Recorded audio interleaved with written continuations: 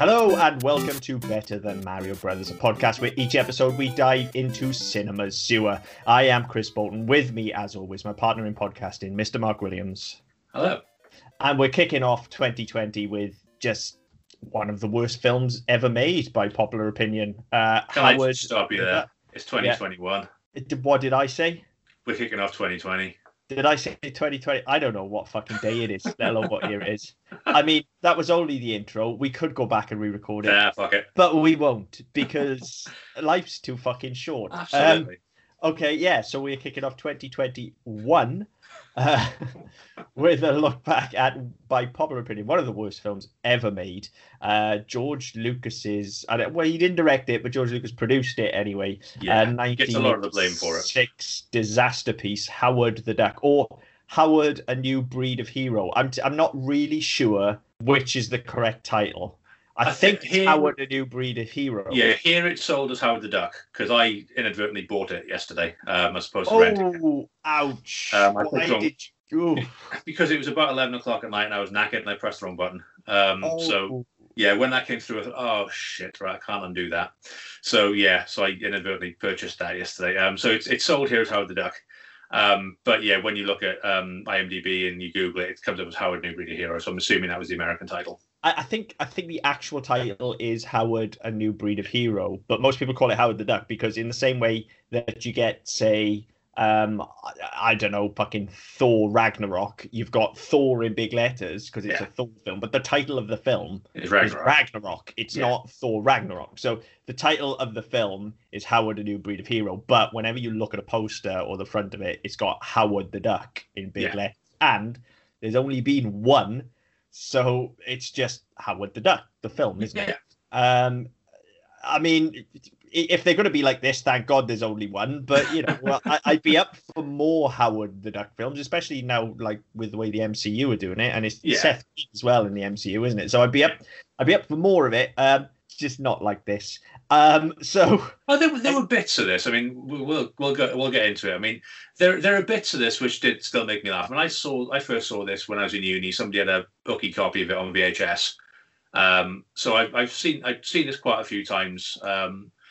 And there's still bits that make me chuckle now, even though I know what's coming. So it's not. And we've watched worse things. Let's put it that way. I don't know.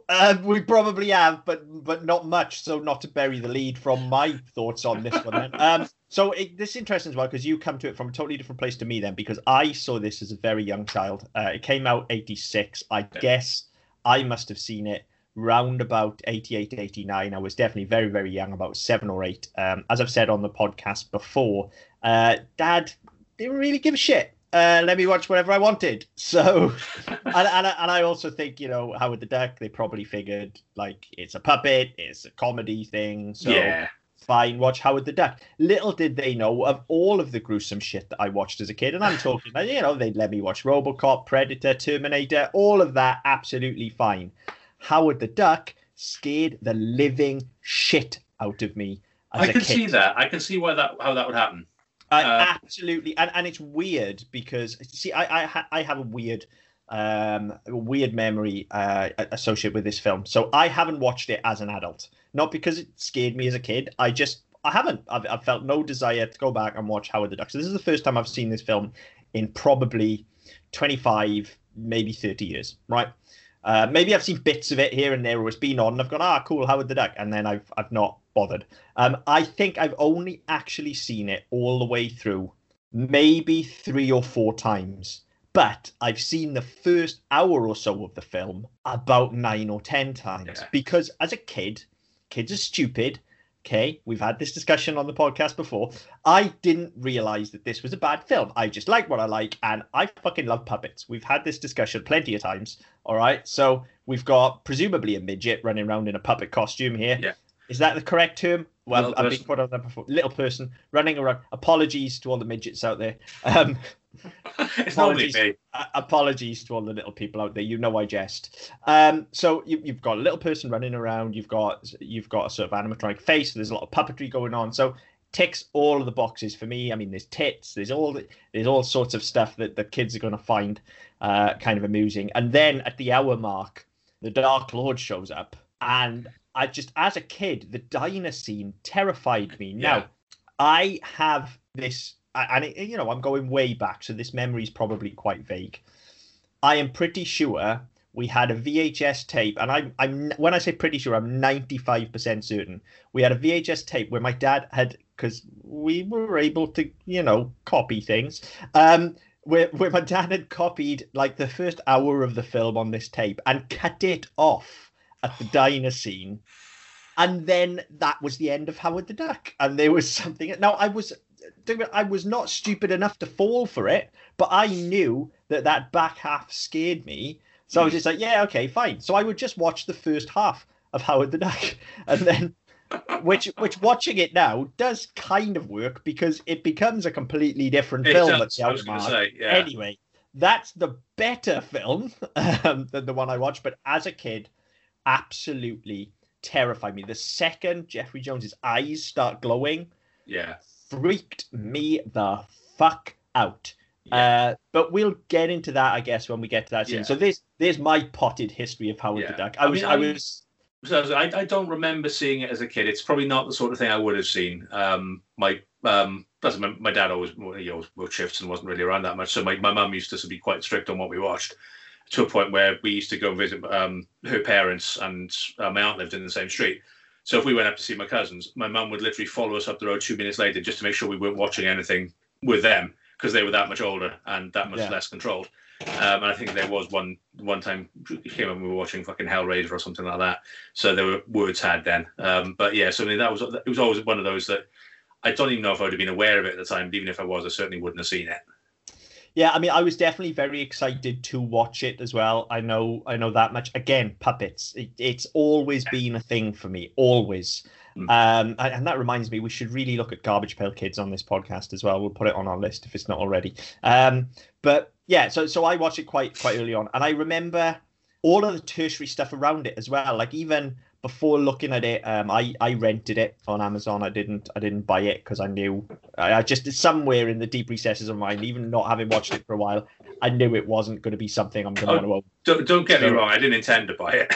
No, so I knew even before looking at it what that poster looked like. I could picture it. I could picture the writing. That poster is fucking weird, which is why I remember it.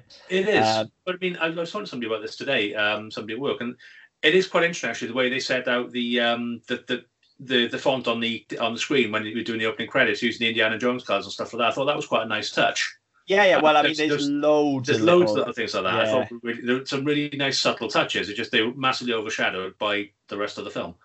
I mean, that's kind of one of the advantages you have of having George Lucas producing, is you've got the open book on Lucasfilm. So you want to riff on Indiana Jones, go for it. Basically, at this point, you want to rip on anything in popular cinema if you're in the mid-'80s and you've got George Lucas involved. Exactly. If it's not his property, he's buds with whoever's property it is. So it's fine. You want some Spielberg stuff? Fine. You want some Scorsese stuff? Fine. Do whatever you want. They're all in a big fucking club together at this point, so they can do whatever they want. But yeah, that poster is just like it's a fucking egg in space with a beak coming out of it, and it kind of almost riffs on the Alien poster, which has nothing to do with anything. And then you've got the Raiders of the Lost Ark logo, and it's just so fucking weird. It's almost selling itself as a spoof. It's definitely selling itself as a comedy on the poster, even though it's called Howard: A New Breed of Hero. Just weird. And at this point, we didn't have the kind of comic book saturation that we have now either. So 90% of the audience wouldn't be aware that it's based on a comic book. No.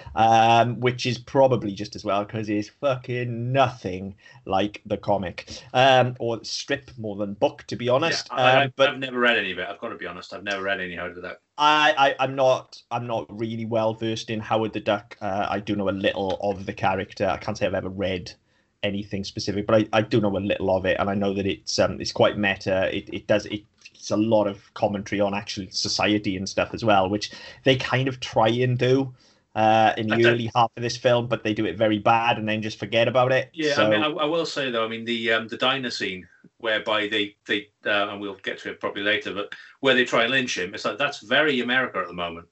Very 40 years later. Yeah, I mean, I watched this last week, the day after everything was going on in the capital. So to put a date stamp on this recording and the time I watched this, I was watching it just as stuff was still unfolding, really. But yeah, so that was my first note. Actually, was before I even put this on, I picked my book up. I've written Howard the Duck for a title, and straight underneath, I can picture the poster. I will never forget this poster. Yeah. So, okay, the director is William Huck. I believe it's pronounced Huck. Something like that, Never did any other single thing of note after this. It's just buried him. Well, I mean, if you look at the team behind it, so you've got Lucas producing it, and then you've got he directed, and I can't remember the name of the producer, but the producer and the director co-wrote it. Yeah, now I've got a feeling, and my knowledge might be sketchy on this, so IMDb it out there, listeners, and if I'm wrong, I'm wrong. You can write in and call me an idiot if you want. I've got a feeling William Huck wrote Temple of Doom, or was at least co-credited as a writer on Temple of Doom. Right. I wouldn't 100% swear by it, but in the dark recesses of my brain, I'm pretty sure he did. I don't know. I may have to look that one up. Which, also in that case wrote the second worst Indiana Jones film. So, depending on who you ask, it might even be the worst Indiana Jones film, but that's a conversation for another recording. I fucking hate Temple of Doom. Well, I know I hate it. It's still an Indiana Jones film. It's just I was going to say no, it's not a fucking Indiana Jones. Look, don't get me started. Don't get me started. This isn't an Indiana Jones podcast. Don't get me started. Okay. Yeah, Gloria Katz was the producer. Gloria Katz was the producer. Yeah. And Lucas. And this was really Lucas's first, I guess, big taste of failure. Obviously, in fact, it's really his only massive failure, I think, because even the Star Wars prequels, like, I know people have their opinion on them. Yeah, exactly. Like, whereas this thing just completely fell off the face of the earth. Yeah. And okay, so we'll dive into them. So we've talked about our history with it, and we've talked about the production team behind it. But to get into the film itself, like the opening, I've got to be fair. I fucking think the opening was excellent. I was watching the opening. I was like, okay, I'm up for this. Like, they really go for it in the opening. They kind of, there's ducks every fucking way. There are, like, they don't hold back. This isn't like, oh, we've got one puppet. There are ducks every fucking way. Well, even the first couple of shots where he's letting himself into the apartment, and you get you don't have the reveal straight away. So you get the shoes, you get the hands and shit. So you don't. They build you into it quite nicely, and it's quite atmospheric. And you've got the posters, the breeder's lost egg, and the other poster, I can't remember what it is, but it's W.C. Fields parodies. W.C. Fowles is the name on the poster. Yeah. So all that they set up this world quite nicely without you having to see the fucking duck. And they did a really good job of it. And even the character information there as well. Like you said, they show you around the apartment, and they kind of almost seem to be, and they don't follow this through in the film at all. This isn't a thing that Howard does or is, but they kind of almost seem to be setting up this kind of Gumshoe vibe. It feels like to me, like he's going, he's there with his collar loosened when you eventually reveal him, and he slumps back in the chair with a drink, and his apartment's a tip, and it's got a kind of Gumshoe kind of feeling to it. Now that's not something that carries all the way through the film at all, but that's definitely, it's quite a successful setup for that. And then it just gets fucking weird immediately with his chair just getting sucked through the fucking and we have to talk about the duck tits. I don't remember that as a kid. I don't know how I don't remember that, but there is a duck in the bath with her tits out in the opening with a hand strategically placed as well. Yeah, like and that's after we've had Play Duck. Don't forget. Yeah, I mean, Play Duck. I remember. I specifically remember Play Duck because I found that really funny. Yeah, but I do not remember the duck with her tits out. Yeah, but I mean, and listen, we're talking about the world, and you've got stuff like you've got him chucking the bills on the table. You've got the voicemail messages and shit like that. You've got them, so you get all that, and then you get his chair get sucked back through the wall. Which I was watching it thinking I knew he came from an alternate version of Earth to Earth via a big fucking laser beam. At that point, I'd forgotten the chair. I was like, what the fuck is this bit? So right, okay, that was fine. And then he gets dragged through the wall, and you've got the old couple in bed. Yeah. and then you've got the chick in the bath, and then you've got another one, and then he flies through the wall. No. You got the duck in the bath. Oh yeah, sorry. Chicken. Sorry. You set him up, I'll knock him down. Going to be one of those. But yeah, so then he flies through the wall and gets sucked up into outer space. That's all fine. That works really well. And then they say it's like, oh, okay, you've done that bit now. And the tone of it just completely changes at that point. Completely. So then he gets dropped onto Earth. Now, we do find out later on what's happened with the chair, but they don't really try and set any sort of mystery up with this whatsoever. It's just like, okay, so he was sat in his chair and then he flew to Earth in his chair. And that's the explanation you get for the first kind of 20 odd minutes of the film. It's not even like he's running around going, but why my chair? Yeah. Why not the building? Yeah. Why not everybody who was between me and that fucking Ray? Yeah. So that's a bit fucking weird. But more weird than that, like there are plenty. Look, we call out, or you normally call out logic discrepancies in this show quite a lot. Yeah, I mean, I tend to call out narrative discrepancies, but first, like the very first one, immediately, like he gets brought down to Earth, and there's like this gang of punks essentially that come onto him, and you can understand that because he's a fucking, you know, and they think he's probably a kid in a costume or something like that. I can understand them picking on him, but why the fuck do they decide to take him into the club? Well, yeah. For what purpose do they do that? It doesn't make any sense because I mean they sort of shove him into a nerdy looking bloke because he's tall, gangly, has glasses, therefore he must be a nerd and there to be picked on because it's the 80s. Fuck you, 80s. So they do that. He gets shoved into the club. A bouncer immediately picks him up and chucks him out the back. I was like, hang on, what the fuck? Well, there's no point in any of that. There's no need for any of it. It doesn't do anything. No, and that's a recurring theme throughout this film. There isn't a lot of point in anything.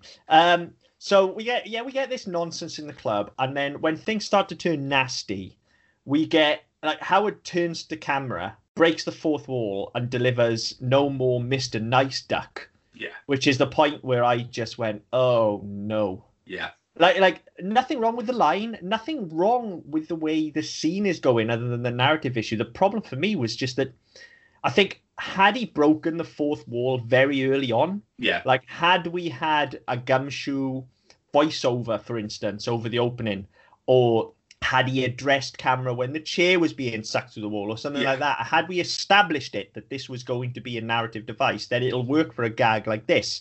Yeah. But it just pull it straight out of the bag here.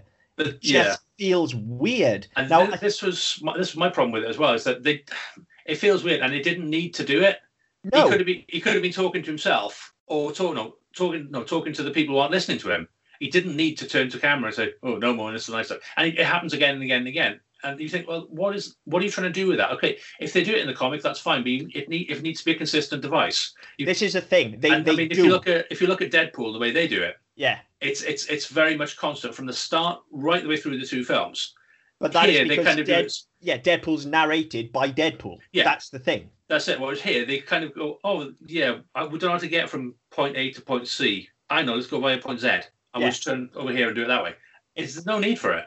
If this was narrated by Howard from the start, that would work. Yeah. But it isn't, so it doesn't. Having said all of that, and this is the annoying bit, okay, because if they'd have just dropped that, I think the quack foo stuff is excellent. And like, there are parts of this film, don't get me wrong, it is bad, okay? Oh, I think it is. But I also think it's not as bad as people say it is. And I think there are parts of this film, this is a horribly arsey thing to say, but there are parts of this film that the world just wasn't ready for. And I think it was just a little bit before its time. I think something like Quack Fu would totally fly today now. If all of a sudden Howard the Duck shows up again in the MCU and there's a Quack Fu sequence, which is a thing, Quack Fu is a thing that he does in the comics, okay? Like, everybody'd go fucking nuts over it. They'd lose their fucking minds. It's just at this point, we weren't. I mean, this is a very minor tertiary comics character, okay? In what is at this point an industry that is on its arse. Nobody gives a shit about comics at this point in time. Marvel especially is really on the fucking skids. So who gives a fuck? And I just think, the 80s wasn't the time for Quack Fu. And the thing is, I mean, it's not that far removed. I mean, this was 86. When was Darkwing Duck? That was a very early 90s, wasn't it? Yeah, I guess. And that, and it's too, and the kind of a similar vibe to that. When some of the the more family-friendly humour, so some of the fighting and stuff like that, that has a very similar feel to it. Yeah. And you think, well, hang on, it's not that far removed, but people remember Darkwing Duck a lot more fondly than Howard the Duck. I think there is a good film in here, and I think it's things like that. I think tonally, if it wasn't so fucking weird, if they could just decide what this is, and whether, you know, we'll never know, and I don't think there's been too much written about it either because it bombed. Whether the intent was there in the script for it to be something completely different and perhaps be closer to the comic and to have this kind of fourth wall break in and this societal comment and stuff like that, and then studio involvement just said, what the fuck is that? Because again, 80s, okay, they're not ready for Deadpool. Yeah. What the fuck is that? We can't sell it. Give us duck tits. Who knows? I don't know. I think if that is the case, that would be a real shame.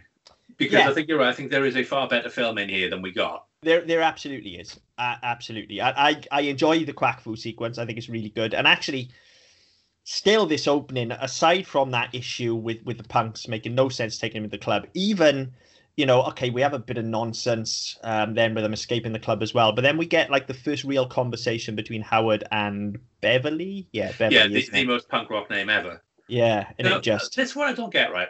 One of the things I don't get. They're in this punk club. It's a really fucking rowdy club where the stage is behind a cage, so you can't fucking throw bottles and shit. What fucking music are they playing? Because it ain't fucking punk. It ain't punk, is it? No, it ain't. No. And when you go back there later on, it's like a fucking power ballad. It's like, hang on, what? Yeah, I do actually quite like the music though. I have no problem with the music, and it doesn't fit the aesthetic. It doesn't fit the look. For the record, the closing credits are the best 2 minutes of the entire film, and that song has gone round and round in my head all week. I've just been walking around going, Howard the Duck all fucking week. Yeah. Yeah, same here. I watched it last night, and I've had that going round in circles. I don't sleep much anyway, but when I went to bed last night at about 1 o'clock, that was just doing a fucking lap. I just the puppetry in it is excellent as well. He's playing the guitar. They're riffing on Back to the Future, which of course you're going to do that. Excellent, really good. Anyway, so we'll get to that when we get there. We get the Howard and Beverly conversation even, which, you know, we talk about this on Game of Moans a lot. There is a lot of heavy lifting to be done in this conversation. There is a lot of exposition, especially bearing in mind that most of the audience don't know who this character is. There's a lot of like, who are you? Who is this? Where have you come from? Why are you here? What is your mission? What do you need? There is just this huge exposition bomb, which actually the two of them handle really fucking deftly. And it is very, very good. They get through a lot of shit very quickly. I mean, it's not slick. They are literally having an expository conversation of, why are you a talking duck?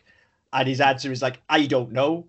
Where am I? I'm on Earth. Why am I here? I don't know. Who are you? I'm Beverly. I play in a band. Let's be friends. Let's go and sort this out. It is literally that, but it takes all of 3.5, 4 minutes. Well, yeah, because you get the fight where she's fighting off would-be muggers or rapists or whatever they play, and then he comes out of the bin. So at this point, he's hiding in the bin because he's terrified. You know, he's being attacked by the punks and the bikers and everybody else. So he's hiding in the bin.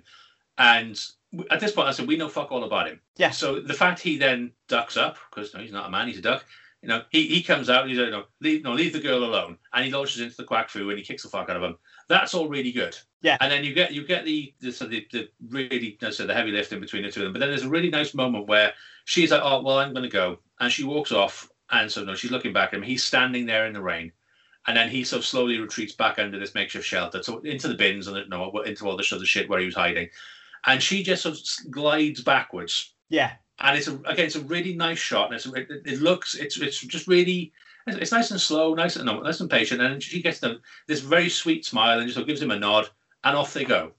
I mean, and it's lovely. I've got to be fair, the chemistry between the two of them is really, you know, we talked on Happy Time Murders about how Melissa McCarthy just doesn't know how to be around the puppets seemingly in that film, which is weird because, you know, you think she would know how to work with Muppets, but like Leah Thompson just is great opposite Howard. Like, and the chemistry between the two of them. All right, the rest of the cast and her interacting with the rest of the cast with everybody else as well. Yeah, it's pretty. But when you get the two of them together, Like this scene, but this first scene between the two of them in her apartment is quite tender. It's really nice. Like they form a very quick connection, which is maybe a little bit of a stretch, but hey, we've got 2 hours to tell about 10 fucking stories. And to be fair, it is a fucking 2-hour movie as well. It's a long film. Yeah, well, it is a long film. That's because it's about 10 fucking films in one. But yeah, I mean, you're right. The bond between them is very good. It does form very quickly, and okay, you kind of go along with that. Go with it. There's a nice moment in the apartment where the chair starts shaking again, and he freaks out. And he freaks out. Yeah, there's a lot of good stuff. Yeah, they've worked on that. They've gone right. Okay, we can build on that. But then again, that's the end of it. It doesn't fucking come up again. No, so there are too many drops like that. We think, okay, no, that's going to be a thing. Loud noises, anything, any heavy vibrations, anything that's going to that could freak him out because he's on an alien planet. He doesn't know what the fuck anything is. So of course it's going to scare him. This is where you realise how slick the MCU is, and even the DCEU now as well. Where these little character flaws would become very important come the end of Act 2, whereas here they're not at all. And actually, all of the setup is going in. This is the weird thing about this film. And we'll again, as we go through, we'll talk about the reasons why. But I kind of feel like the first 20 minutes and the last half an hour, 45 minutes, are fucking great. But then all of the middle is just this fucking mess. It's a mess of filler is the problem. Yeah, exactly. So we get this conversation, we get all that nice stuff set up, and then the 80s. It just so happens that she knows somebody who can help because her friend Phil is a scientist. Before that, there was a point. So they have the conversation, and he falls asleep in the apartment, doesn't he? And she's going through his wallet. I get some nice touches with his driving license and the photos and all that sort of stuff. That's all really nice. And then she pulls a condom out, and she has a little bit of titter. Yeah. Right. Ew, Now, Howard. Yeah. Okay. So, you're going to the same place that I went. Go on. You take it. So he's an anthropomorphic duck, right? Yeah. Does he still have a corkscrew duck penis? This is the thing because if he does, that fucking condom's not going to work. We've discussed this at length numerous times, I know, but I am fascinated with duck penises. They have these corkscrew penises that shoot out as they fly overhead to fuck the lady ducks, and they're just these massive long corkscrews. Now, yeah, that is a regular condom. Yeah, so, and not in a wrapper either. No, I mean this. I have that question later on when we have the scene between the two of them as well, which is all kinds of you. But all that's running through my head is, but hang on, how does that work? He's got a corkscrew dick. Like, I don't know. They don't answer that. I mean, but in the same way, like actual lady ducks don't have tits, do they? Whereas the lady ducks in this have actual tits. Ducks have wings and fly, so Yeah, so who fucking knows, right? Yeah. But that was the thing that, I mean, it jumped out straight away, and I'm thinking, hang on, why do I even need to think about duck dicks? Because we talk about duck penises far too often. It's just something that we have discussed at length for some reason. I don't know why, numerous times. Yeah. Probably my fault. So this time it's mine. So we get all this exposition, and then Phil is a scientist because that's a job. Didn't you know? You do science. You are a scientist. Yeah. You're not a biologist or a chemist or. Well, to be fair, he wasn't, was he? No, but he is just. Somebody read New Scientist once and went, I know I'm going to be a scientist. But that is just such an 80s move. Like, that is because science was new and exciting, and we were on the verge of massive breakthroughs. So a scientist was a voice of authority in the 80s. Well, it reminded me, I don't know why, and I haven't seen it for years, but it reminded me of Short Circuit because, again, everybody, because it was the 80s, so fucking robots were a thing. So they know somebody who knew about robotics. Yeah, it's it. It's like now it would be far more specific than that. It would be, well, I have a friend who's an expert in extraterrestrial avian species, so let's go. Yeah. It would be that specific now. Yeah. But in the 80s, no. Phil is a scientist. He does sciencing, and he can help. So, they go and see Phil.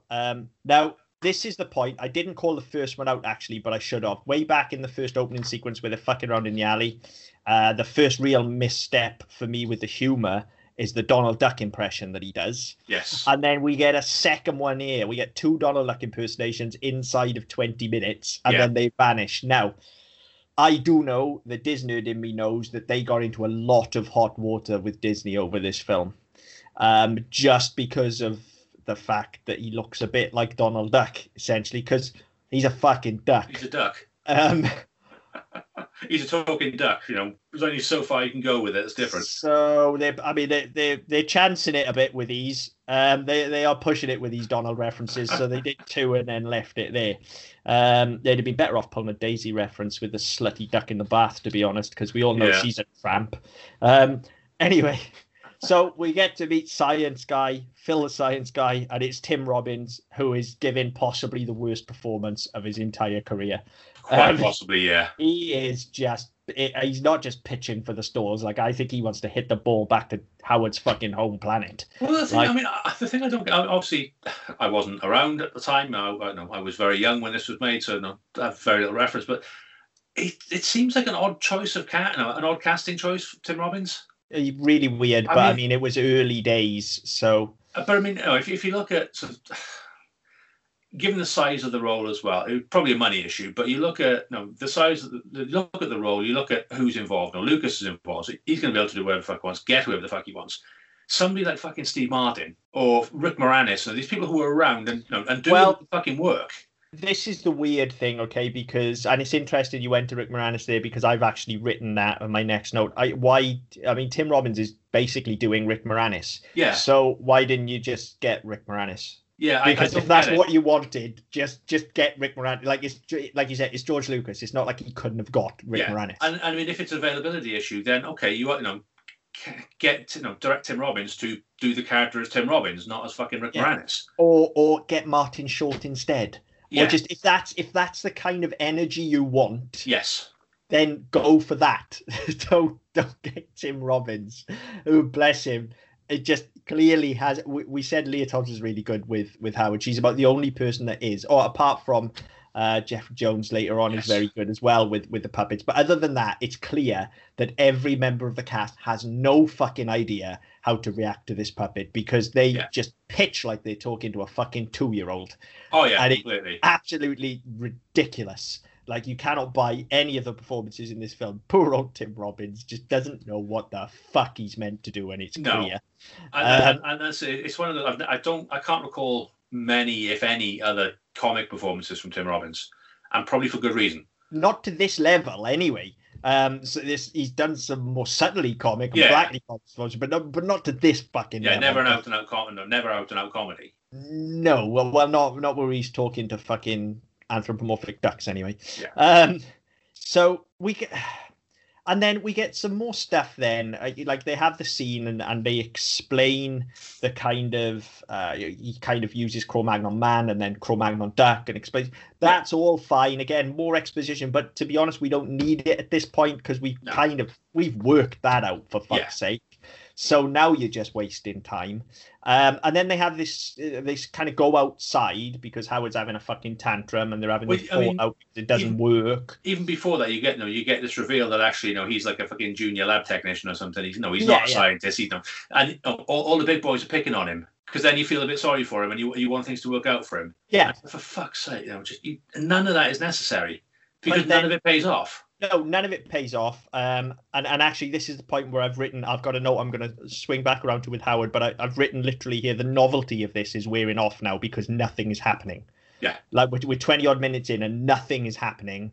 And the novelty of it being a duck puppet has worn off for me now. I need some fucking story. And like you said, we set it up 10 minutes ago. Yeah, we've set it up more than once. That's the problem. Yeah, and now it's going nowhere. But the thing that's really starting to annoy me here as well is we have this scene with Tim Robbins, and then he has a bit of a falling out with Beverly as well, because it's not going his way, and they kind of go the separate ways. And Howard just talks to himself. He's thinking out loud, basically.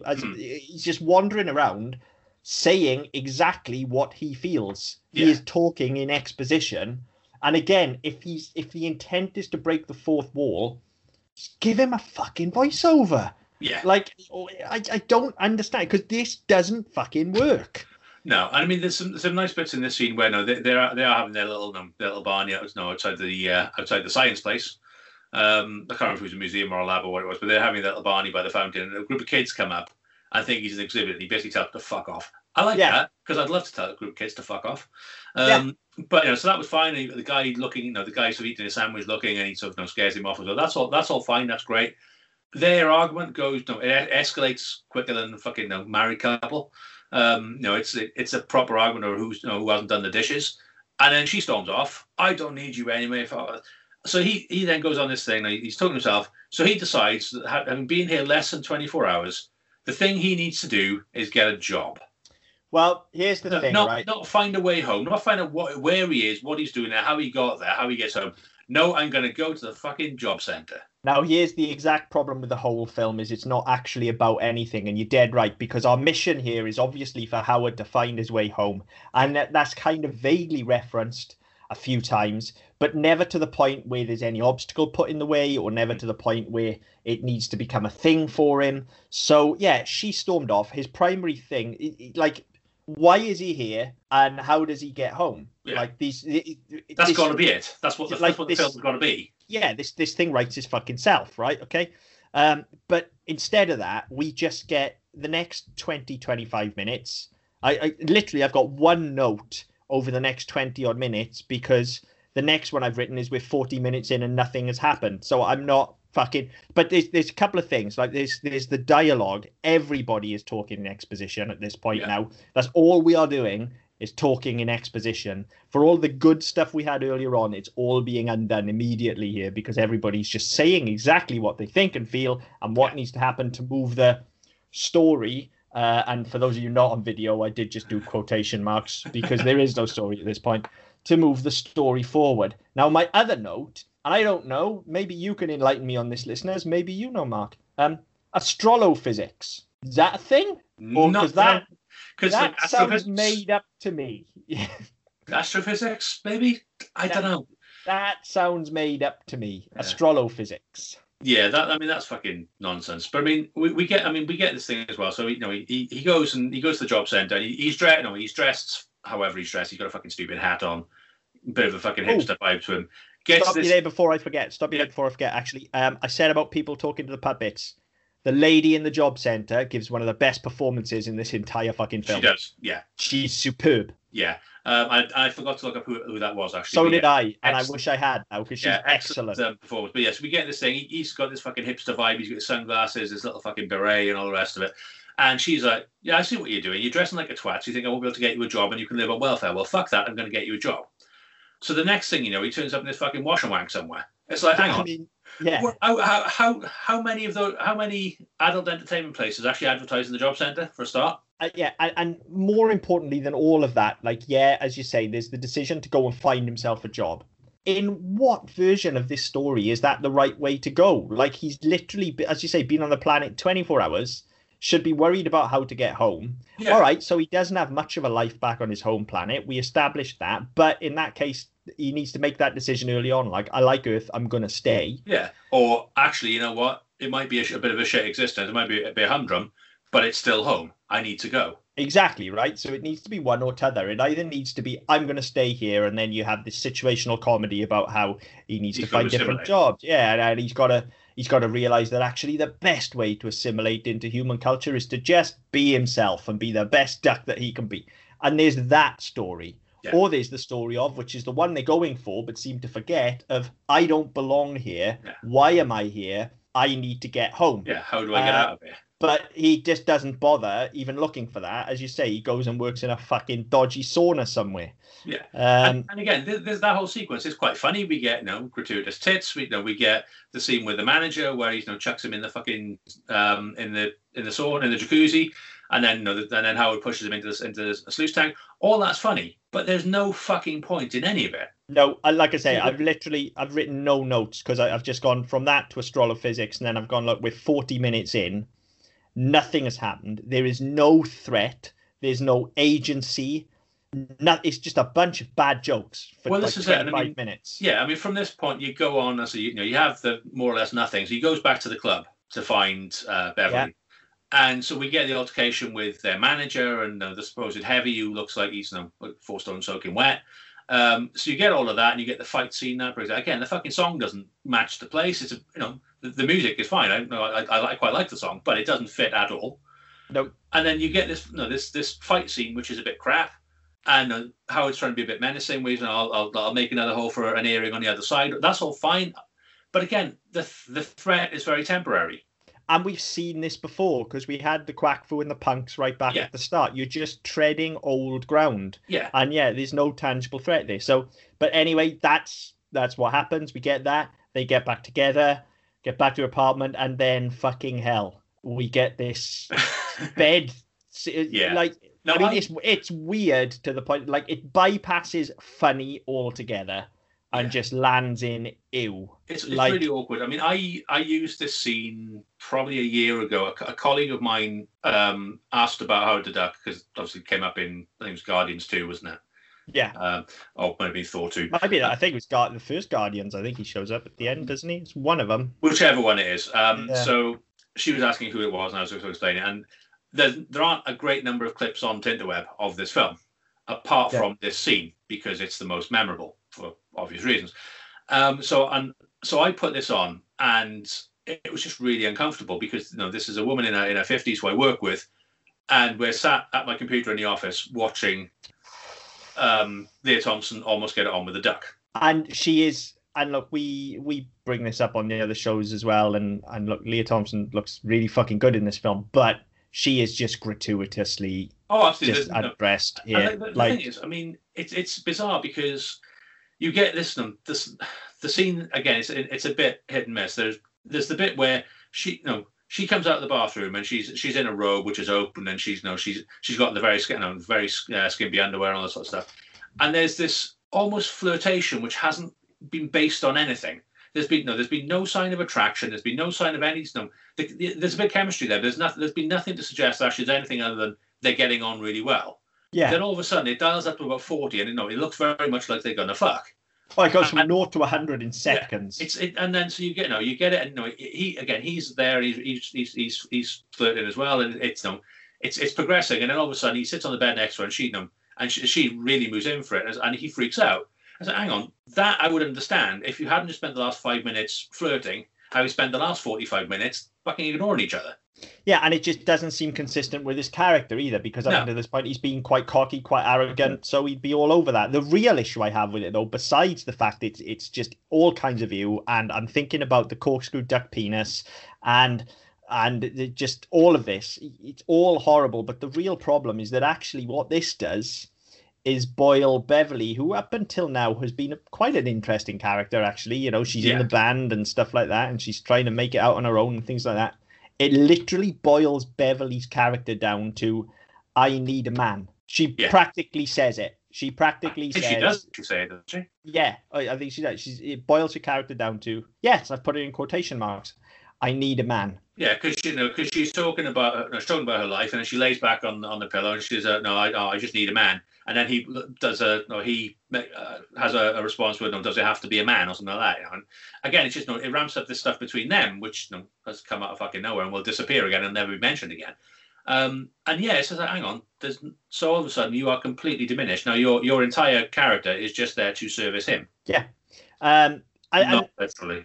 So that's horrible. Well, that's the thing, right? To take it as it's played, ignoring the horrible character development for her, to take it as it's played, again, we're going for this bawdy sex comedy kind of vibe, and she's running around in her underwear and stuff. Like, that whole thing, as ew as it is, could have worked and could have paid off if they'd have just followed through on the next scene where everybody bursts in and you get the silhouette. Like, you've gone to the trouble of all of that setup. Yeah. So why do you not follow through? Just go full on Austin Powers with it. Like, how do you not follow through on this now? Yeah.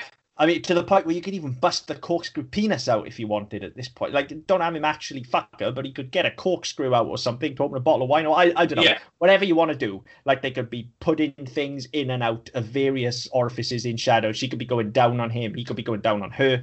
There's all, like, but they don't go for any of it. No, and the only time they do anything like that is when she's with the Overlord in the HGV later on, when he has a tentacle to molest the cigarette lighter. Yeah, that's the only time they ever do anything. Well, hang on, you've done all this setup, so why not go for it? Why is that the only thing? I don't know whether it's a line, whether Lucas is going, hang on, we don't want to touch that, we don't want to go near that, or in which case, don't don't bring us up to the precipice of it. Yeah, and I'm not, don't get me wrong, I'm not suggesting they actually have sex. What I'm suggesting they do is a bunch of perfectly innocent stuff in silhouette, which to everybody that's watching looks, again, you go full on Austin Powers with it. It's all perfectly innocent stuff. Yeah, and it's perspective. It's it's an easy way to do it, and it's an easy laugh. But you get a scene that has a bit more impact than just the real fucking creepiness that is them not getting on. It's just horrendous. And then also you get three guys who just happen to walk in. Yeah, three guys walk in, and within seconds, I would say, of appearing, Jeffrey Jones is already the best thing in this entire film. Yeah. Like within seconds of walking on screen, like, oh look, it's an actual actor. Okay. Yeah. Great. Well, the performer showed up. That's the disappointing thing, because you've got Tim fucking Robbins there as well. Like, Leah Thompson's no slouch either, and I say she's pretty good in this. She, to be fair, with Howard, she's pretty good. With everybody else, she's atrocious. Jeffrey Jones. But I mean, the thing with that, you look at it and you think, well, hang on, we know that she's good from other things she's done. So what is it that's letting her down here? Is it the script? Yes. Is it the direction? Quite probably. And you think, well, hang on, how do you get to that point? And you think, well, hang on, this is you look into sports teams, well, no, they go on a winning run and then all of a sudden they start losing. They don't automatically become bad players overnight. Just something, there's something that's not quite clicking or not quite gelling, and it seems to be what it is here for a lot of people. You've got some quality fucking actors, and they're just not taking to it. Now, whether it's because it's a fucking duck puppet movie, I don't know, but you take the money, you take your check, you sign on for it, then you do the fucking job, surely. I think this is going to be a controversial opinion, but I'm going with it anyway. That's not like you. Yeah. I think part of the issue here as well is, I don't know at what capacity Lucas was involved as a producer, but one of the people that you go into on the line for this, if you're not sure about something, is George Lucas. And let's be honest, Lucas's track record with storytelling and knowing what works and what doesn't, and what's cheesy and what isn't, and what's necessary and what isn't.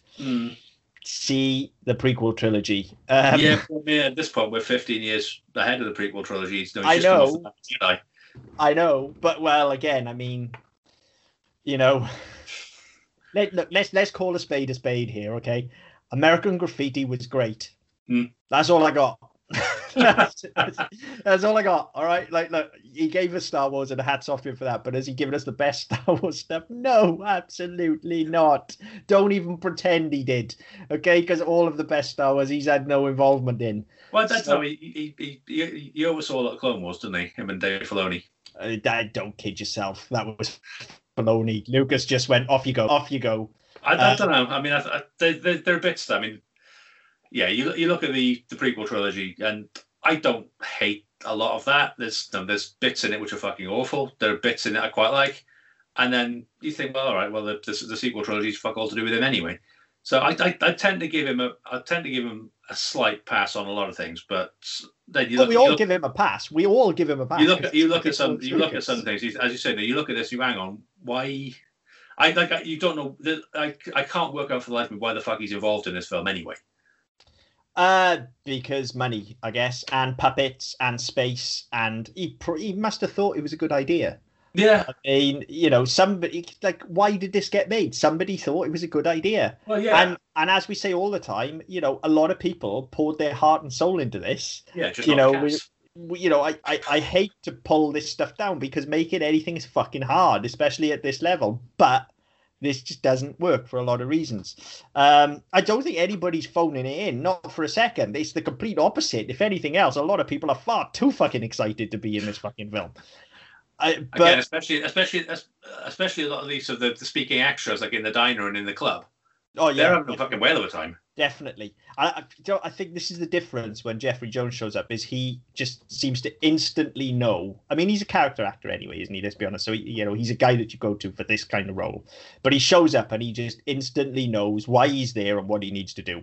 And he just fucking nails it from the out all the way down to, straight away from the outset, all the way down to his transformation and everything. Absolutely nails it. As I said, terrified me as a kid. Yeah. Just nails it. It reminded me, I saw Men in Black first, but the first Men in Black with the very much so. And I can't remember the actor there, but it's very similar performance. It's Vincent D'Onofrio. Edgar in the bug suit. Yeah, very similar performance. Very much so. Yeah, very effective. And it's the best thing in the fucking film.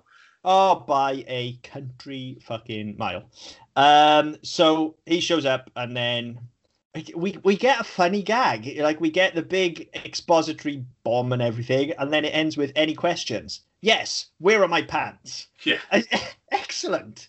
Yeah. Like, that's really fucking funny. Where was that pacing for the last 20, 30 minutes? Why could this scene have not happened more or less straight after the fallout with Tim Robbins? Like, why do we have to have all of the fucking around in the middle? Okay. Yeah. Any questions? Yes. Where are my pants? And it feels like there's momentum, and we're off a little bit now. Yeah. Now all of a sudden we're starting the story. This is the thing, and then this back hour or so, it's kind of fine. Like, it's got problems, but there's a story now, and there's a tangible threat, and Howard has a mission. But the problem is, we haven't really set it up in the first act. And this is the thing. I mean, we had that. So first 20 minutes where everything works out quite well, and then we get a good 30, 35, possibly as much as 40 minutes where fuck all happens. Yeah. And we don't get introduced to our quest. We don't get introduced to anything apart from Tim Robbins being a bit fucking goofy. Yeah. And you think, all right, okay, well, you could, instead of doing that for 40 minutes, you could have put in, I don't know, 10 minutes of groundwork, set up the fucking mission, set up the main story. Your film doesn't seem to quite, I mean, I sat down, so I didn't start this at 11 o'clock last night. So, I mean, it was near of 1 by the time it finished. And I was on my arse. And you could have quite easily, and it's a gripe I have with films, a lot of films nowadays, when you go to the cinema and they're running at 2:20, 2:30. You can strip out half an hour quite easily. And you could have done with this film and ran it at, I don't know, just shy of 90 minutes. And it would have been a far better film. At 90 minutes, if you strip out, for a start, that 20 minutes of fucking around at the job centre and stuff. Yeah. At 90 minutes, I think this is it's not a passable, good film, but it's definitely an entertaining film, and it will be spoken about a lot more positively. Yeah. You know, there's even things like, because the setup hasn't been done, because we wasted all that 20 minutes, you know, the initial thought here now is we end, Jesus Christ, Act 1, nearly this far into the fucking film. Yeah, just shy of an hour. Like, the initial sort of hefter that kicks us off into Act 2 is that Howard's going back home. They found a way to send him home. But, or at least they found how he got here. That's the starting point. But there's no real kind of emotional heft to him leaving. Like, he gets his kind of, you know, he's going to leave and stuff like that. But he hasn't done anything or formed any kind of real tangible bonds with anybody. No. He's only known Beverly for like 2 days, 3 days. So yeah, but I mean, not only that. I mean, he hasn't had the time to form any sort of tangible attachment here. But we've had nothing in the build-up. And I say the build-up, I mean the really fucking slow bit in the middle of Act 1, that suggests he actually wants to go home. He likes his home. There's anything there for him. Exactly. So that's weird. We do get another really good gag, though, like a spit take gag for me, when they're going into like the research base type thing, and they've got the barriers in the way, and Howard just walks underneath the barrier. That was genius. Really fucking funny, because he's so small, he just walks straight underneath the barrier. You've got that, and you've got the one as well where they drive up to it, and the barrier's up. What do? Fucking drive through it. And it's so obvious. But it's like, how many people would actually stop when there's a security gate? I've got to stop, even if it's up. Yeah. And it's just so fucking stupid. Yeah, really, really good. And like I said, from here on out, I feel like this is the proper start of the film. You know, it starts to... They've got the conversation, where they're all in the van, and they've got Jeffrey Jones on as well, and they're having a discussion. And they use lines like, well, what if we brought something else down this time? And you start to get this tangible sort of dread creeping in. Like, there's something, a threat there. And all of a sudden now, Howard is going to have to fight something. And it started, but there's no reason for him to fight them, but he is, you know, he's our hero, so he's going to. And he's starting to look up here, but it's just taken us too long to get to this point. And then, you know, we said that Jeffrey Jones is the best thing in the film. We now also meet the Flatfoots, the police officers, who are just the worst bunch of performers. And you know, I hate to criticize people unnecessarily, but these performances are abysmal. Yeah. There is no other word for these performances. I mean, these are the ones who shocking. These are the ones who read the script and went, really, this is what I'm doing? I need a new agent. Yes, these are definitely phoning it in. Like, I don't like even the detective, you know. I mean, he's the worst. He's the fucking worst. I see. You get the generally you'd find, okay, well, you get the fucking hell, the patrolmen, your regular coppers in uniform. They're going to be shit because they're rank and file numbers 1 through 10, and you move there, you do this, you do that. Nobody really gives a fuck what you're doing as long as you're not standing still and looking at the camera. Yeah. The detective comes in, and he should be some way of incitement. He should be the one who says, right, okay, this is what's happening now. I am the tangible threat to Howard at this point. Yeah. Because I want to arrest him. I want to put him in a lab. Once they ascertain he's not a midget in a suit because they go and fucking molest him. Once you get to that point, he should be the tangible threat. So you get this thing of shoot to kill. That shouldn't be coming from uniformed officer. That should be coming from the person leading it. Yeah. He's escaped. He's a terror. He's blown up this lab. He's an alien. He's armed. That should be coming from him. But instead, we get fuck all from him. Now, here's the thing as well, okay? Yes, the lab blows up and stuff like that, and Howard happens to be there. But, I mean, it's pretty fucking spurious to go from that to basically a full-on duck hunt, as they call it, a full-on manhunt. Like, nobody questions why the police just instantly go, it's Howard's fault, kill him. You know what it is, isn't he? Because he's foreign. An alien. Yeah, I know, I get it, but I need a bit more than that. Well, this is it. And not only that, let's look at it in terms of sheer, what happened in sheer logic. He was being arrested. Leah Thompson stole the fucking gun and pointed at a cop. Yep. But why are they not chasing her? Why exactly, right? Because she's a blonde white lady. Yeah. But here's the whole thing, is that this, like you said, this arc, this detective and his side of the story has got somewhere to go, okay? He is a tangible threat. So why not, in the start of the first act, after we have the fight with the punks and the fight at the bar, why not have an APB on Howard at that point? Yeah. And then it's a race against time to get back to the lab and find somebody who can send him home. And then all of a sudden, Act 2 starts a lot earlier. And this, as it should be, and as it's really intended to be, but isn't because nothing has happened, this becomes your Act 2 midpoint. Yeah. Where all of a sudden there's a crisis and we have to... This is just basics. This is writing by numbers. Yeah. Okay? So why not do that? Why not have the... And you can have the police then as a threat all the way through. You build them in that first act, follow all the way through. At the end, they can come good and help Howard vanquish the evil overlord. Not hard, okay? No. But that's not what we do. We decide we're starting Act 2 here instead for some random fucking reason. However, now it's started, police aside, it's not too bad. We get this scene with Jeffrey Jones and Leah Thompson in the van, and they're good together. As they're both good actors, they're good together. This is the only time two actual actors, interacting is any good in this film. Yeah. These two together. And some good lines as well, when evil has landed. And he starts building up, and he keeps saying, there's something inside of me, I'm transforming, and it's fucking scary. I can see why it scared me as a kid. The thing that bugged me with it, right, is that he's doing all this, and he's at this point he's carrying the fucking film. Oh, absolutely. And he showed up, and he's like, oh yeah, no, there's something inside. I can feel myself turning, and the response is, oh, go and find a bathroom, go and take a shit. And so it's diminishing the only tangible threat we have is being completely diminished. And it would help. If those lines were funny, that might help, but they're not. So just let this be what it wants to be. And I think somewhere along the line, I think what they wanted to go for here is kind of sci-fi horror comedy. They wanted to go for a kind of, I think, vaguely, you mentioned Men in Black, like a vaguely Men in Black, Ghostbusters, Evolution kind of vibe, where it's this, you've got this threat and there's comedy involved with it. They want to go for that, but they've just got the balance totally wrong, because what we've had is an hour of mostly a funny comedy, and now we're going to have an hour of sci-fi adventure, and they haven't gelled them together. Having said that, they pull into the diner, and instantly, I'm a kid again. They pull into that diner, and I'm thinking, oh my god, this fucking scene terrified me as a kid. It's the first thing I thought, and it's a fucking good scene. From here on out, there are some good stuff. The waitress needs special mention in the diner. She's fucking superb. One of the best actors in the film, along with the job center lady. She is better than most of the cast. And I mean the fucking principal cast here, not the extras. She is excellent. And Jeffrey Jones is great as well, doing his slow kind of, by this point he's more or less transformed. His voice is different. He's got a lot of mannerisms he's throwing. Very, very good performance. The problem is, though, he's spending an awful lot of time explaining his evil scheme whilst sat in a diner casually having some food. Yeah. Like, that doesn't make any sense to me. Shouldn't he be getting on with conquering the planet? Well, yeah, that's it. And I mean, I don't know whether it's because he's just transforming. He hasn't turned yet, or he hasn't fully turned, or and he says, well, his powers and his strength are returning and stuff like that. So maybe it is just a case of he's biding his time.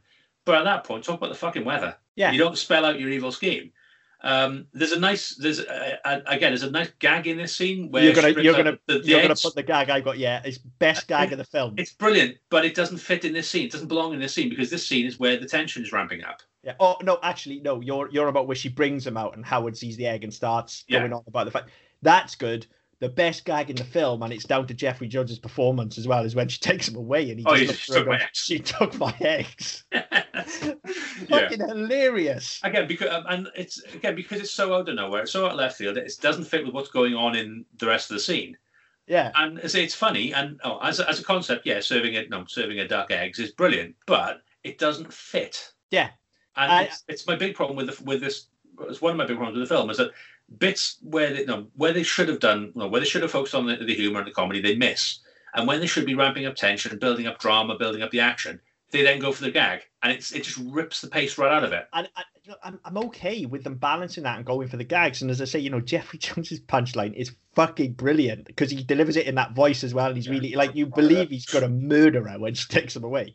The problem is, again, it's just the narrative misstepping of if he's going to sit at the diner and have a discussion with him, okay, he either he's spelled out his evil scheme, but he's doing it in such a casual, friendly way that it kind of doesn't work. He's just, I'm going to do this, and then I'm going to do this, and then I'm going to do this. And they're listening to him as though, because they know that he's transformed as well, and they listen, and nobody's thinking, maybe we should stop this. What needs to happen is he's from another planet. Howard's from another planet. His initial move has to be, Howard, you need to help me. We need to bring down the rest of the evil overlords. We're going to enslave the human race. And then Howard gets to have his... Because this is the other problem, is Howard and the overlords, other than the overlord is evil and Howard's not, have no real direct connection. There's no beef there. So if at this point then Howard can be actually, I've been here for a couple of days. And this is where all of this stuff from earlier on, him working and making friends and all of that, this is where this all pays off. If you just throw a scene in here where he's like, actually, I've been here a couple of days. Earth's not so bad. These people are nice. They don't deserve to die. So why don't you fuck off? Yeah. And then then you can escalate this bit of threat between them instead of having the redneck brawl in the diner, which, don't get me wrong, is good and again fucking terrifying when he lets loose. But the beef needs to be between Howard and the Overlord. We need to have our tangible fucking threat here.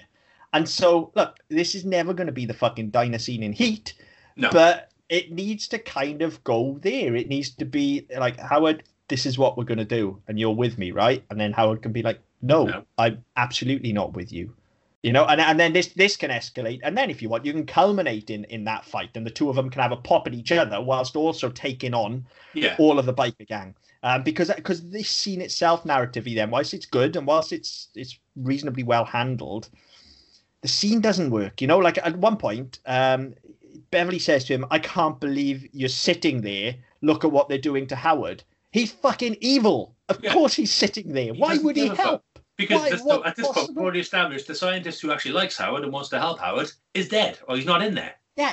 So and we'll come back to that later on as well. Well, that's the other thing. If there'd have been a stronger connection there, if this had been Tim Robbins, this would have made more sense as well. Or let's be honest, if Tim Robbins had been Jeffrey Jones, everyone's a winner. Yeah, but anyway, get rid of Filsey altogether. Yeah. So, okay. So let's work all this out. Okay. I can't believe you're sitting here. Look at what they're doing to Howard. Right? He's evil. So, okay. Why did they wait till now to start with to fight him?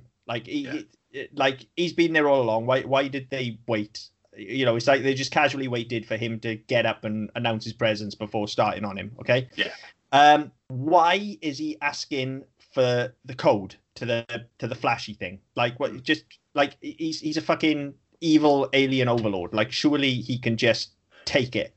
Well, yeah, because he has all these fucking powers and stuff. Yeah. He could produce all sorts of fucking rays and shit like that. So presumably one of them would be enough to overcharge this machine and set the laser off. Yeah. So why does he have to ask for the code? He should be able to just take it from them. And then finally, when all of this plays out, why bother taking Leah Thompson? I mean, I get it. He wants host bodies, okay? But that hasn't really been explained. I'm just making the narratively based on my knowledge of genre and stuff here. Yeah, but not only that, because he said, he says they need host bodies. Fine.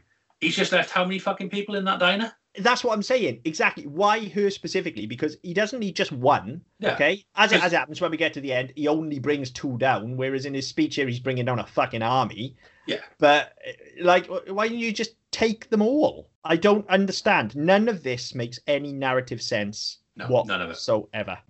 But having said that, whilst it is still very poorly written, this is much more enjoyable. Like, where was this an hour ago? Yeah. If we'd have been here an hour ago, I'm all in on this film. If we'd have been here an hour ago, but it's too little, too late. Like, we're 1 hour and 15 minutes in, and we're at the start of Act 2. Yeah, and by an hour and 45, we're done. Yeah.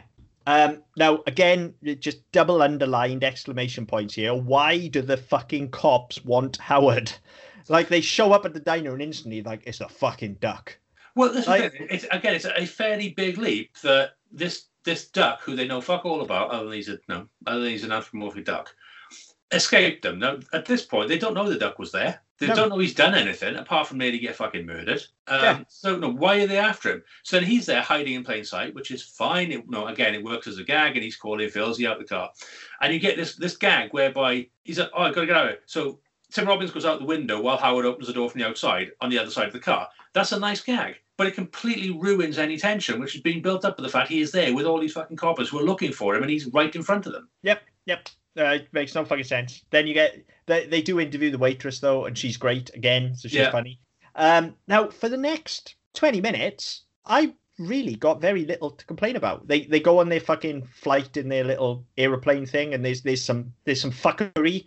But it's fuckery in the sense of we now have a narrative and we're moving forward. Jeffrey Jones has Beverly. They have to save Beverly. There is a mission to go on. Yeah, they have to stop the overlords. Lawnmower plane, whatever the fuck it's supposed to be. It's nice. It works. Yeah, and it works fine. Now we're off on an adventure. Yeah, and we should have been off on an adventure an hour ago. Yeah, and now all of a sudden the slapstick gags you have where the police are shooting at them, and you get they're fucking weaving in and out, and it's such a crappy little fucking vehicle anyway, it can barely take off because of the weight of the two of them on it.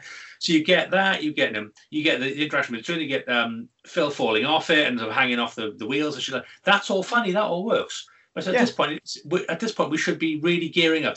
We should be tooling up and going into the fucking lab to end it. We shouldn't be saying, right, now we're going on our road trip. Now we're going on the 40 to 60, 65 minute mark of what would be a normal action film or a comedy action film. And again, you've got the team up with him and Filsey now, which works fine because they ended on a bad note back an hour a fucking go. So it works fine that they now have to team up and have this kind of odd couple relationship, except Filsey doesn't play it like that when he shows up at all. He's like, "Oh, Howard, great to see you." Like, they should hate each other. It would work much better. Yeah, it would work much better. Yeah, but there's not. Again, it's your typical odd couple trope, isn't it? Yeah, you put the two of them together, force them to coexist, and they work it out. Yeah, and then by the end, then they're best buds. Yeah, because the other thing I didn't get, and the other thing that didn't happen, which I would have expected, is the way that Phil is set up. It's almost like he's going to be an unrequited love interest for Beverly. I mean, yeah, he's set up as a rival for Howard, definitely. Yeah, and it just never happens. Nope. I mean, there's a lot that never happens. I genuinely do think there's a script in here somewhere that wasn't produced. And I genuinely think somebody... Because I know... One of the things I do know about this film is it was originally intended to be an animated movie. Right. And it ended up going live action. So whether things were taken out and the script was bolstered and things like that, because it was an animated movie, it probably would have been about 80, 90 minutes, which is the right fucking length. Yeah. Which is, if you had that, not the extra 40 minutes of shit, would have been fine. So it feels like, maybe the stuff that was thrown in there was maybe half-baked. But yeah, you get all of this stuff. And to be honest, I've not got too many notes on it because actually I'm pretty entertained here. Yeah. So I'm not fault-finding. I'm not writing stuff down. There's nothing really too bad to say about it. I'm pretty fucking entertained. It's all over too quickly. Yeah. It's, we should have had, this an hour ago, and it should be running for best part of an hour, this part of it, but it doesn't. Yeah. We get instead half hour of this fuckery. Yeah. I think you get the Keystone Cops and shit like that. That all works really well. It's good. It's great. This is my problem overall with the film, is that there's a lot of promise and there are a lot of bits which they've done, and if they'd done properly and done them to the right extent, would have been fine. But the things they needed to do, they didn't do, and the things they didn't need to do, they fucking dragged out for an hour. Yeah, exactly. We had all of this stuff set up way back at the start, like you said, where he was a bit nervous by the loud noises and the shaking and stuff like that. All of that would have played out really well now in this final act, when he gets to the final showdown and he's got to ride the gun, and he's in a chair riding the fucking gun. Which is going to be, it's going to be fucking shaking him all over the place. You've got explosions going on. Yeah. Why doesn't he flash back and have to deal with some PTSD and put that extra hurdle into place? All of that. But the real issue with it anyway is that Howard just doesn't really have to, I guess, duck up here. There's no connection between him and the Overlord. There's no tangible threat for him to be scared of. He doesn't have like, oh my God, again, why doesn't he? Maybe you could have had these as like they were an evil race on his world that were abolished. They were the Nazis of the Duck world. Yeah. And they were banished, because it says they were banished somewhere. Yeah, all of these things that you could draw on, and you don't. So I was thinking when you were talking about about this whole thing of them potentially teaming up and him sort of we could have done that. Yeah, that would have been easy way to do it. So, well, look, they attacked my planet, or even to the point where the Overlord says, "Yeah, no, your planet's gone." Because again, that ruins it for him. And now all of a sudden he has to hero up and save a planet that's not his, because he hasn't got anywhere else to go. There are all these ways they could have gone with it, which would have been infinitely better, just because they'd been more fucking interesting, and there would have been more about the story. I mean, we literally just fixed it between us in 30 seconds. It's literally that. They almost destroyed his planet, and all right, there was a massive war. They were the Nazis of his planet. There was a massive duck war, and now they're going to do it to Earth, and he will not let it happen again, because he lost his father in the Great Duck War of 39 or whatever. I don't know, whatever, right? You can work the details out amongst yourselves. But that instantly gives you, and you don't have to do any heavy lifting there. That's something that everybody gets immediately, straight away. Like as soon as they get in the diner and he says who he is, Howard is like, just Howard wigs out straight away. And that escalates to the fight in the diner because he's a duck, and then the good old boys can get involved because the duck shouldn't be threatening the nice ginger white man. Yeah. Like just straight. And again, even to a point where you've got Jeffrey Jones's character, he would be taunting Howard effectively. Yeah, because he'd have the good old boys on his side as well then. So he could be using that to just drop these really subtle, delicious one-liners in. He could eat the eggs. Yeah. All sorts of things. But there's none of that. So unfortunately, despite enjoying all the adventure stuff, when we get to the final showdown, which is well handled, mind you, it just doesn't feel earned.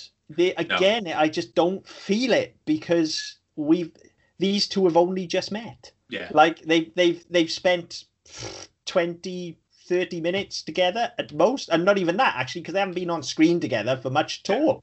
No, that's right. And I mean, you get this point. So they again, and you have a nice scene. You get the culmination of the chase scene where all the police cars are chasing them. They fly through the train because they can't get over it, so it breaks the wings, and they have to drive in. And all that's all great. That's all fine. They pull up to the building, which you recognise as being the one that they were in earlier. That's all fine. That works really well. And then they go inside, and then it's like they stop, and you think, okay, you're going to build something. We're going to get a tooling up sequence. We're going to get something which really ramps it up. And we don't. We get the start of that where they have this fucking deatomizer, or whatever the fuck it's called, and they have to get to that. But they halt any momentum on that because it's locked inside a locked room and all the rest of it. So that slows right down. You're cutting back and forth to Leah Thompson and Jeffrey Jones, which again isn't really going anywhere. It's just pointless dialogue. Mm-hmm. I know it says two people talking on the internet, but it's talking for the sake of talking. It's fleshing out a scene that doesn't need fleshing out. Yeah, we know what he's doing. We know what his plan is. We just need to see him strapping her down to the table. But you get that stupid this thing where she's like, "I'm not afraid. There's nothing you can do to me." And you get this really lascivious look where his hand is hovering over her thigh, and then he pulls the ratchet strap back and tightens it up. There's no need for any of that. No need for it at all. But the bit that really bugs me though, and you hit the nail on the head there, when they go to get that gun thing, that disruptor, whatever it is, which is just a literal magic bullet because they've written themselves into such a fucking hole. Yeah. Because there is no tangible threat, no reason for any of this to be happening. They're just like, how do we end this quickly? Well, yeah, and not only that, okay. If you look at Men in Black as a comparison again, with the bug, they seed Sugar very early on. And that's the problem with this. And there is absolutely no reason why this gun couldn't have appeared the first time they went to the lab and somebody had an accident with it as they were walking through the door and go, whoa, whoa, whoa, that thing's really fucking unstable. Don't go anywhere near that. Yeah. That's all it takes. Yeah. That's it. And then, instead of fucking Filzy having to go, I know, Howard's seen it. He sees the thing be unstable. He sees it explode, give off a massive ray, and, I don't know, blow a hole in a fucking lab wall or something. Yeah. That's all you need to see it do. Yeah. So Howard all of a sudden, it's a thing. Need that. Yeah, it's a thing, rather than going, oh, my friend showed me something when I was here 6 months ago, which has nothing to do with the film. Yep. And like you said, Men in Black, they seed it early on. And look, I'm no real fan of Men in Black. It's much, much better than this. I like the first one. I don't dislike it. It's Will Smith. It's This is my issue. I'm not a Will Smith fan. But with a few exceptions. But in general, I'm not a Will Smith fan. So that's my Men in Black issue. But anyway, this isn't a Men in Black podcast. But yeah, you're dead right. They seed the sugar earlier on. And even things like the fucking noisy cricket and stuff in Men in Black as well, that's seeded early. It's like, it's a tiny little gun. Let's all laugh at you. And then when he fires it, it's like, fuck me. Yeah. That's what this is missing. Like, and it's happened. We've mentioned it several times through the course of pulling this apart now. There's loads of stuff that was seeded earlier on that doesn't pay off. And there's loads of stuff that just happens that feels like it's just been dropped in out of nowhere because they've gone, hang on, we need to finish this. Science. And I mean, not only that, I mean, you look at it and you think, right, okay, what do we need to finish this? We've got aliens and we've got George Lucas on board, so we've got ILM. So let's do some fucking lasers. Yeah. And look, the effects, fucking great. I love the fucking stop motion overlords. When they come out, they're fucking brilliant. Amazing. Absolutely amazing. I mean, again, I love this shit. I love practical effects. They look ace. Even the creature design, fucking brilliant. They look really, really cool. Well, I had to look twice because by the time we got to this point, and I was watching it last night, it was pushing 1 o'clock, and I was starting to nod, and I thought I'd missed more than I had because I rewatched it this afternoon. I rewatched the last half hour just to make sure I picked it all up. And the design of it, so when it comes up and you sort of see it from a distance and you get the arms fucking smashing around and all the rest of it, and then you go to close up and it looks like there's a fucking mouth snarling, and then it lifts its head up, so it's like there's a fucking mouth on the back of its head. It's a really interesting design. Yeah. But and again, if they'd done it earlier on, if we'd seen something of it earlier on, you could have just seen a fucking fang or a claw or this random second mouth, and it would have been enough to just seed the creature and what it is and give us an idea of what they're up against. Yep. So again, seeding is the issue, and all of this stuff, like, it's all working. I like the creature. I like the fact that Howard's got to drive the gun and the showdown between them is all working. It's just that it doesn't mean anything because there's no personal connection. Had we just had that stuff in the diner, even just with that, I still think it needs to come earlier, but even just with that, this would all be 100% better, and moreover, what is Howard sacrificing? Because surely it makes much more sense if the only way to kill these things is to use the fucking laser that sends Howard home. Yes. So if he's going to kill them... blast them into a sun or something. He's forfeiting his only way home. He can never go home again. Yeah. But that works, but the problem is we've not established a home is somewhere who's actually fucking interested anyway. Well, that is the other thing, isn't it? That would have needed seeding early on. But then you can see how easily all of this can come together and how actually, like, the bits are kind of here. It's like a paint by numbers and somebody's just got the numbers fucking mixed up. And they've put red where there should be yellow, yellow where there should be blue. I was going to say, for me, it's a case of paint by numbers. Some cunt has nicked the yellow. Yeah, and it's just like it doesn't make sense because all of this is just maybe, I don't know, maybe we're simplifying it too much, but it just seems so obvious to me. Yeah. And I don't know. They just need to make it personal, and sort of by the time that does come around, because we do get that at the end, then we do get this thing of we may not be able to get you home and stuff. It's too little, too late. Yeah. It should be in order to beat the Overlord. He does have to do that. He does have to reverse the thing and blow up the laser. Yeah. But it should be to beat the Overlord. So that, because by the time he does it then, it's not like it's this big heroic act. It's like this No. is we have to do this. There's no question. Otherwise, she's dead, right? And the Overlord's coming through and everybody's dead. It should be a case of there is a direct threat there to everybody. Yes. There's the weapon. I'm the only one that can do this. It is my only way home. I have to go and get it, turn it on him, and forfeit my way home. So and also, more importantly than all of that, okay, the big logic gap that was bugging me all the way through this showdown. I asked a short while ago when we were talking about the diner scene, why did he specifically take Leah Thompson? Okay, just like, why is he now only bringing 2 down? So he's got Leah Thompson and he's got Tim Robbins. He's going to bring 2 down.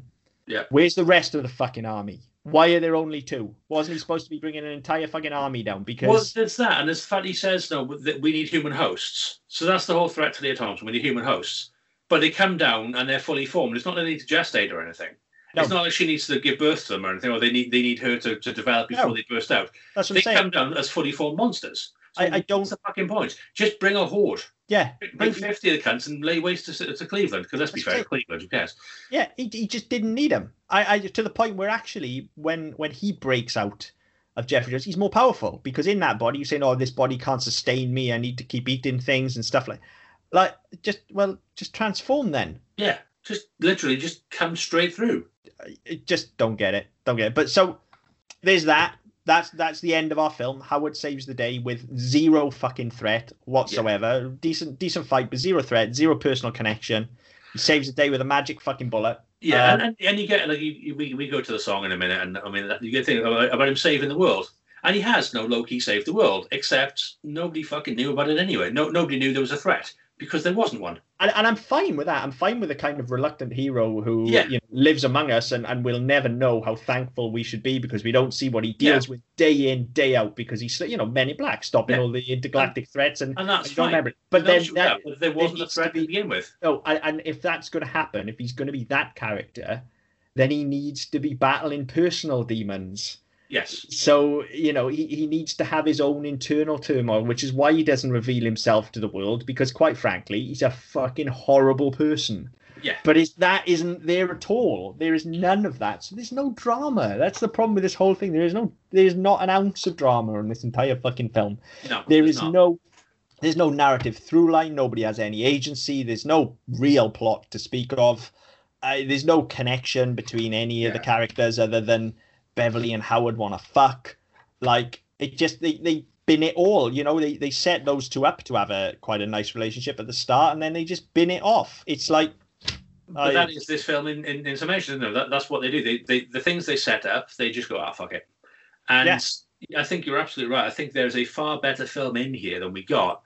And it's difficult to work out where the blame for that lies.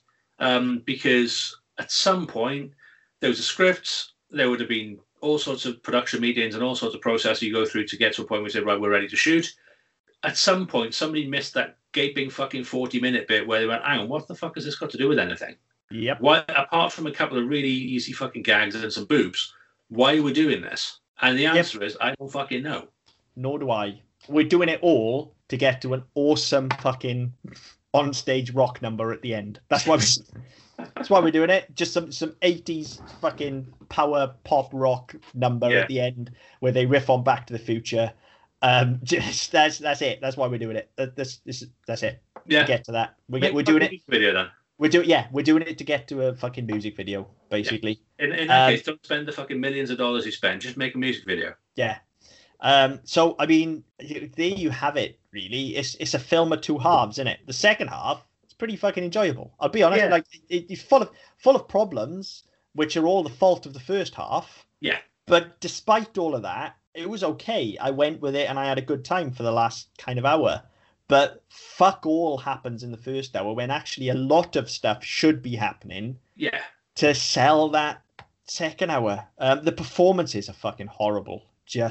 Like Jeffrey Jones is exceptional. We've got those 2 extras or bit players, if you like. Yeah. The waitress and the lady at the job center who are good, and Leah Thompson is sporadically good depending on who she's working with. Everybody else is fucking horrible to the point where, like I said, that detective is one of the worst performers I've ever witnessed in my life. And that may not be his fault. Okay, he may be a very, very good performer. He's just got Not bad in that material. role. He's been poorly directed, so I'm not.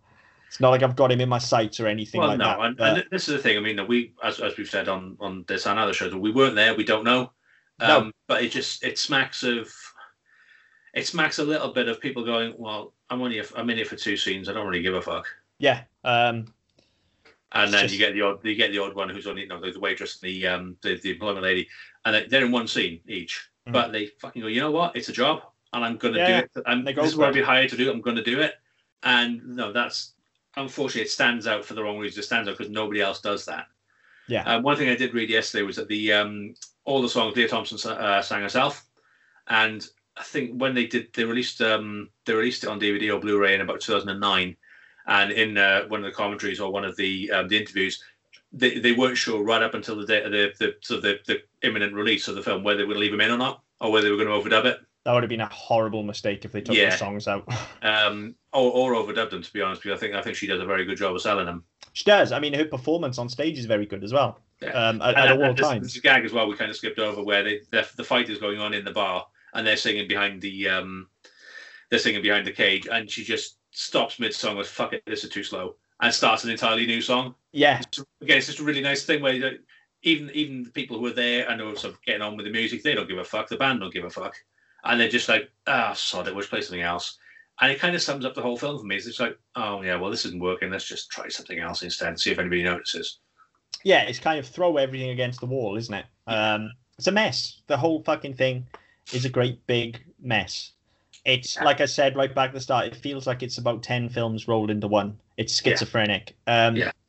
Right. Go on. I was going to say that you said there's 10 films rolled into one, and it's kind of schizophrenic. Are any of those 10 films better than Mario? No. There's no question with this one for me. None whatsoever. I was thinking going into this based on how much I used to like it as a kid. You know, the half of it that I watched anyway. Yeah. And again, it's the worst half that I used to watch, but I didn't know really what was coming after it. So it wasn't like I was expecting it to lead somewhere. I was just, and as a kid, I was fine with fucking Play Duck and the tits and the quack foo and stuff. All fine. It was just fucking. It should have been silly, isn't it? Fucking around. Yeah, so it's cool with it. I was expecting going in for this to be a close run thing. I wasn't ever expecting for it to be good, but I was thinking I'd be sat here agonizing a little bit as to whether it's better than Mario or not. It's not. It's definitely not. Mario, for all its faults, is, and I've said this when we've come to this question, but Mario, for all its faults, is entertaining.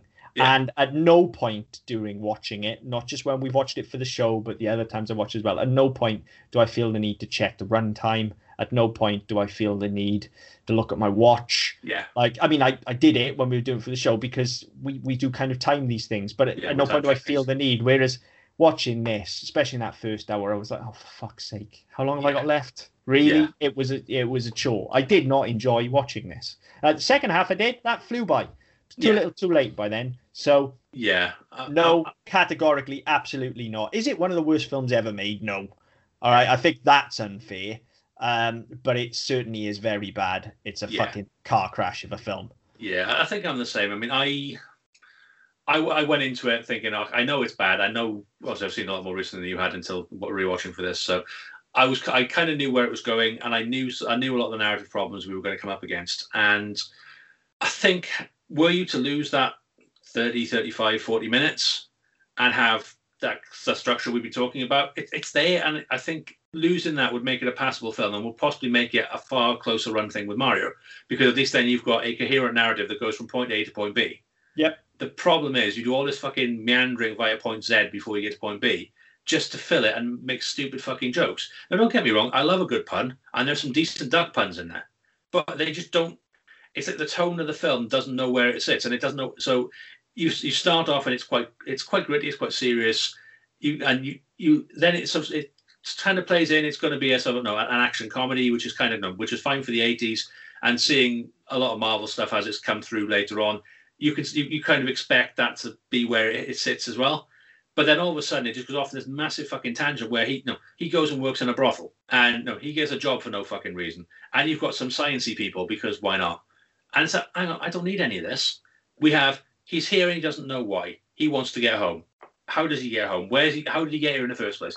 do the work, put the groundwork in that first 25, 30 minutes, set up your second act before you get to the hour mark, and you're fine.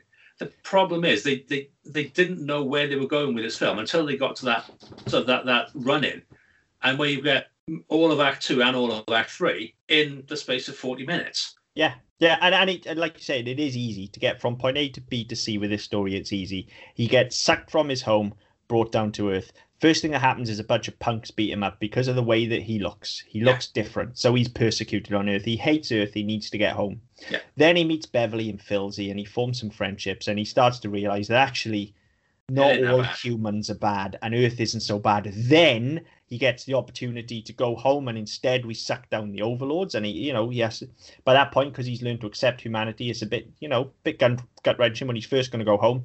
The overlord comes down, threatens to destroy the planet. Howard has history with him. Off he goes. He now has to save Earth because it's full of people that he cares about.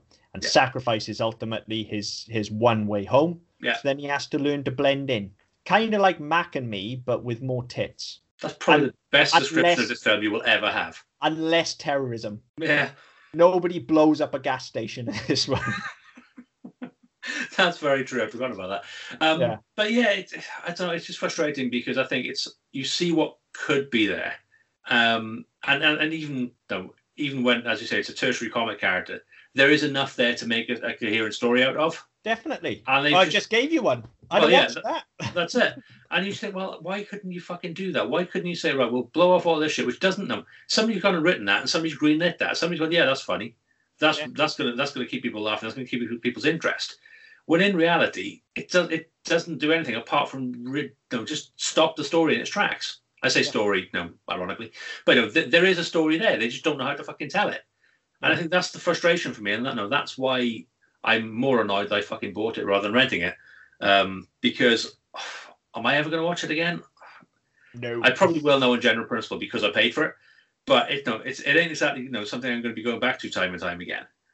I mean, it's that film you can bust out now if you've got people around, and you can be like, have you ever seen a film seen this shit where a duck tries to seduce a woman then gets cold feet? Because here it is. Yeah. Here's that. Did you ever want to see a duck's naked breasts? Here they are. Yeah. It's that film, innit? Yeah. But then that's what YouTube's for. You just put the clip on. You don't put the whole fucking thing on. But there you go.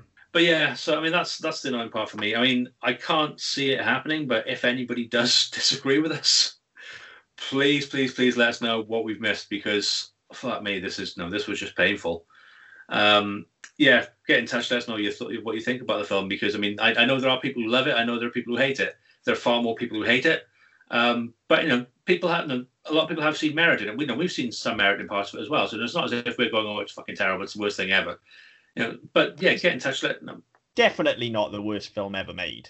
No, definitely not. We've done some stinkers on this show, which I think this is possibly on a par with, but certainly wouldn't be worse than. It's towards the back end of our list in terms of quality, but it's not anywhere near the. It's not 365 Days, is it? No, exactly. That was the one that was springing to mind. That it's better than that. But yeah, get in touch. Let us know what you think on Twitter at ddpodcastnet. You can go to our website, ddpodcast.net, where you can get in touch with us through there. Also find our other shows, including the ones we just mentioned.